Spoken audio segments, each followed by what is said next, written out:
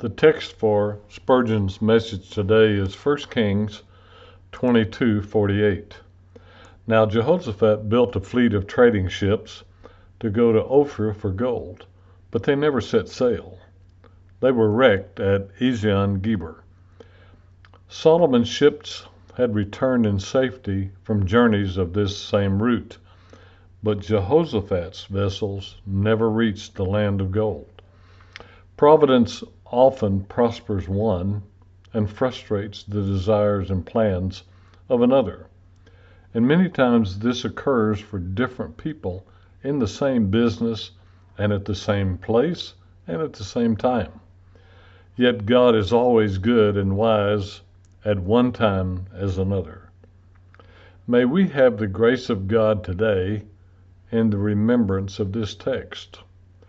We should bless the Lord for ships that are wrecked at Ezion-Geber, as well as for vessels that made the trip with success, like Solomon's ships did. We should never envy those more successful than us, nor murmur at our losses as though we were the only ones who did not succeed at their efforts.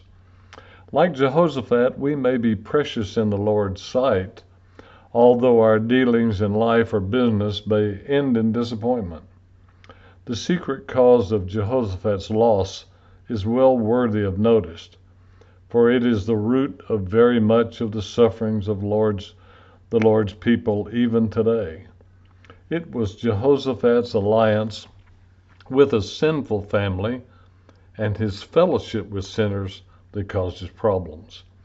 In 2 Chronicles 20:37, we are told that the Lord sent a prophet to declare, "Because thou hast joined thyself with Ahaziah, the Lord has broken thy works."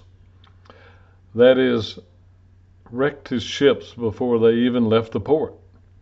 This was a fatherly chastisement, which appears to have been a blessing to him after all. For in the verse which is just after the text of our devotion, we find that Jehoshaphat, by his refusal to allow his sailors to sail in the same vessels with those of the wicked king Ahaziah, that results in their not being lost at sea. Would this have been that God is telling us even now that Jehoshaphat's experience might be a warning to the rest of his people? That is, to warn us to avoid being unequally yoked together with unbelievers. A life of misery is usually the lot of those who are united in marriage to unbelievers, that are united with people of the world. Now we would and should be yoked with Jesus so that we may be holy, undefiled, and separate from sinners.